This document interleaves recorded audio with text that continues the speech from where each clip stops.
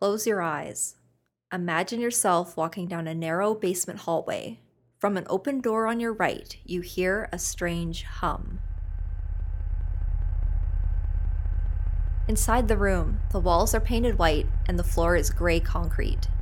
On the left wall, lit by warm spotlights, are 3 photographs, each of a woman. You can't see their faces, only the small objects they hold: a bandana, a cross-stitched heart, a photograph of a young couple. As you approach the wall, a voice begins to speak. What my life was before everything happened was that everything was hunky-dory and great, and even though me and my mom, we didn't really have a very good relationship, I've never really had a good relationship with either of my parents. And that's just the way it's always been. And things were going the same as usual. And then it was just kind of, I noticed that my mom had been she hadn't been getting sick, but she had a lot of health implications, and there's a lot of issues, and she was spending a lot of time with doctors, which we were all kind of like, why? And it didn't make sense, and no one was coming up with conclusions to any of the issues. Welcome to Clock Radio. I'm Stephanie Sparks. When you talk about academic research, you may not immediately think about an art installation. But research is much more than science labs and hard data.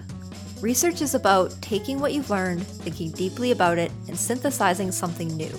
And the best research does what art aspires to do. It tells a story. When Natalia Beatty, a fine arts student, began the final project in her intermediate course, which focuses on using new combinations of traditional and digital materials to create installations and emerging art forms, inspiration struck. Hi, I'm Natalia Beatty. So a lot of my family has died from cancer or been recently diagnosed with cancer. So I wanted to do a piece that talks about the journeys of the patients, because a lot of people see it as a taboo, like you can't really talk about it.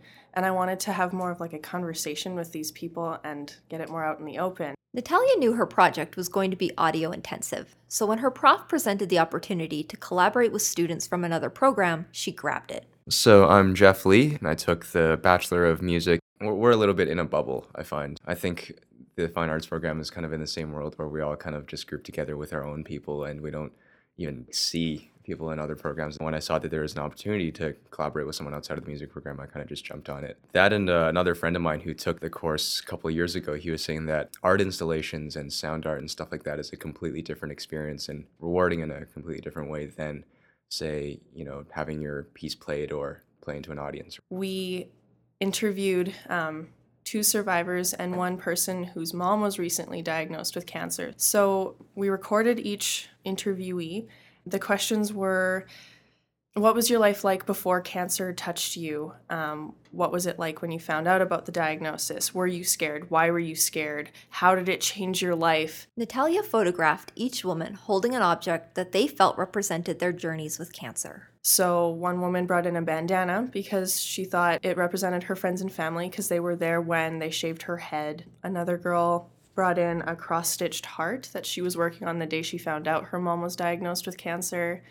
And the last lady brought in a picture of her and her husband on Penticton Beach. That was their long-term goal, was to buy a retirement home or just a beach property. And when she was cured, she was like, we finally did it. We were able to achieve our long-term goal. Natalia's idea was bigger than simply displaying the photographs. She wanted to find a way to let these women tell their own stories with their own voices. She wanted to create an experience that felt like having a private conversation. Jeff was left with a challenge: how to use sound design to create an experience that would do justice to the emotional gravity and yet hold the audience's attention while guiding them through the installation. More than the disease and all the emotions and stuff, for me was kind of a bigger message of empathy and of communication in the face of discomfort, because this is very intimate and kind of an intimidating subject for a lot of people. I decided to make kind of a really uncomfortable sounding hum throughout the room, set a sense of ambience, and also have it so that when an audience member would step up to one of the photographs, it would trigger the recording of them playing back and the hum would dim. And so it would kind of be like this encouragement of like, well, you're stepping into this really uncomfortable room, but it gets a lot less uncomfortable once you decide to reach out and listen to the person. As you walked from picture to picture, their different recordings would come on. And when you weren't up against the picture, there was a really loud hum. When you first enter the room, it seems really aggravating, but when you sit in there for a few hours, it actually almost becomes meditative. We came up with a title called Listen, but that title was nowhere to be seen in the installation. So it's interesting to have curious people walk up to this room with like this gross hum emanating, from it, and then kind of just like figure it out from there. They didn't need a title or anything to kind of be prompted to see what was up, and it seemed like most of them left the room getting the message. It's a very different feeling when you're up there and when you're watching someone be up there. When you're up there, it's like the whole world kind of melts around you, I guess. Like this Jeff's sound pushes you towards the picture because that awful hum when you leave is not okay. It seems counterintuitive to enter a room designed to make you feel uncomfortable. In much the same way that people may be uncomfortable to begin a deeply personal conversation with a stranger about their experience with cancer. The sound design and interactivity of this project are as essential to the installation as the photographs and interviews. I think this project would have came out very differently had we, let's say, not had the sound interactive part and just had a YouTube video that someone would play back and you'd hear the recordings and that was it, Having these recordings triggered the way that they were, and also having that sense of ambience looked like it definitely got the message through, of having that sense of encouragement and also having that really unsettling atmosphere to begin with. Natalia and Jeff were able to observe their installation's audience. Creating the installation had been an emotionally demanding process, but witnessing other people's experiences with it was something else. When you're watching people go through this, you physically watch them go through those waves of, oh my gosh, that could be me, or that's someone I know. And sometimes they laugh, and then you're like, oh, well, that's kind of cute, and then when they cry, it's like you just want to go up and hug them and tell them it's going to be okay. For Jeff, it was interesting to watch people engaged with the work in a significant way. Natalia was saying that, I don't have the source for this, but typically the average looking time for a painting or something is like 3 seconds, you said? And, these recordings are massive. Like the last one was 10 minutes long, so total it was like 23 minutes for the whole thing. And there are people that sat through at least one whole recording, and then there were quite a few that sat through all 3, which, with that little tidbit in mind, that speaks a lot, I think. There was 2 different type of people that came in. There were the people that would listen, and there were the people that didn't, because they were really uncomfortable. Creating the uncomfortable atmosphere around the installation meant that Jeff had to think beyond simply writing music and to consider programming the technical aspects of the space. There's a webcam perched on top of one of the vents opposite to the wall where the portraits are hanging in, so like getting it so that it would trigger properly and things would actually work. We had a lot of trouble with getting recordings to stop or getting it to start on time. Despite the logistical demands of the installation, the most challenging part of the project in many ways was listening to and recording the stories of their subjects.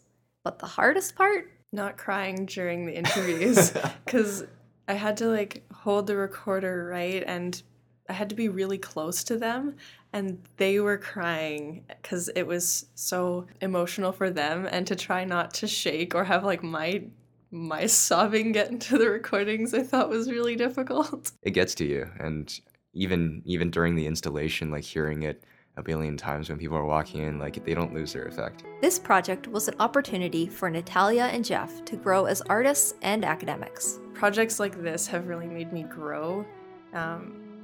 I've kind of grown to realize what art can be instead of just a drawing that someone hangs on someone's wall. It's not just a 2D surface that's something to look pretty, it's something to think about. And I'm gonna use those kind of ideas, I think, in the rest of my life. I think it was a good way to finish off my university career. I could kind of digest everything that I've learned in the last 4 years, and I think with this installation and what went into this installation and the learning process kind of let me use all of the knowledge that I had prior to it in a way that I guess really just glued it all together and made it coherent, and I feel like I'm leaving this building on a really good, wholesome note. But it is the collaborative nature of Natalia and Jeff's project that makes this installation truly fascinating. Before I came to art school, it was, I'm going to use pencil on paper or paint on canvas, and there's no intermingling. And now with Intermedia, it's like you can have sound with photographs and all these kind of interlinking ideas, and that's okay. And in fact, the idea of this intermingling actually makes work way stronger than just singular ideas. I think along the same lines, going into school thinking that music were just notes, It kind of took a long time of getting used to from our composition professor telling us sound is music too, right? Even in our compositions, which are mostly like putting notes on a paper, he was always saying like find sounds that you like for the sake of how they sound, as opposed to whether or not they work theoretically. And how did Jeff and Natalia do on their project? They were just starting to get their grades back when we sat down with them. We haven't been graded yet. I've been graded. I got a good grade. You got graded? Yeah. What'd you get? I think it was an A+. Nice. Yeah, A+. That was it. Clock Radio is a production of MacEwan University. Alumnus Doug Hoyer wrote the theme music. The episode was produced by Tyler Butler. Research can take many different forms. Read about how far research has taken our students and alumni in this month's long-form story. Visit macewan.ca/curiosity. If you enjoyed this episode, leave us a review on iTunes or tell a friend about this podcast. We'll be back next month with a new episode.